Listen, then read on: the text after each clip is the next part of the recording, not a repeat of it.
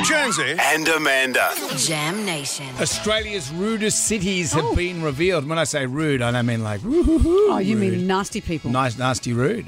Where would you, if you were to think of a rude city in this country? I reckon it's Sydney, because people say that Sydney-siders don't make friends easily. They don't encourage you to go to their homes, and they can be quite rude. Sydney-siders, I'll say this, aren't rude. They're just direct. We're like New York. Some people see that as rudeness. It's not rudeness. We're achievers. We're go-getters. Melbourne is very friendly. I love Melbourne. Yeah. I was wandering around the streets of Melbourne. I was looking for a pub. I was going to catch up with an old mate of mine.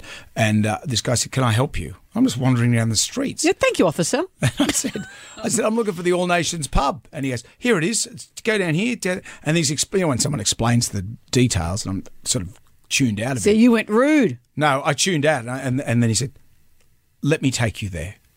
And then we ended up having a little pot of beer Your best together. friends ever since. He's a nice guy. But the rudest cities have been revealed, and they're all up in Queensland. What are they? Bundaberg taking out the top spot. You've been to Bundaberg? Really? Years ago. I know people from Bundaberg. They'd be horrified to hear that. Rockhampton? Why rude? Brisbane? I blame the humidity. I lived in Brisbane. Yeah, and then they've Well, had my floods family's from Brisbane. Yeah, I blame the very humidity. rude whenever I see My them. dad and my brother and my sister-in-law, so rude. They're always rude. No mention of Townsville in there. Oh, you're the one who's rude about Townsville. I'm not rude. I know I spent a week there one afternoon. Yeah. And, I look forward to you going back and meeting the locals I'm again. not going to Townsville anytime soon.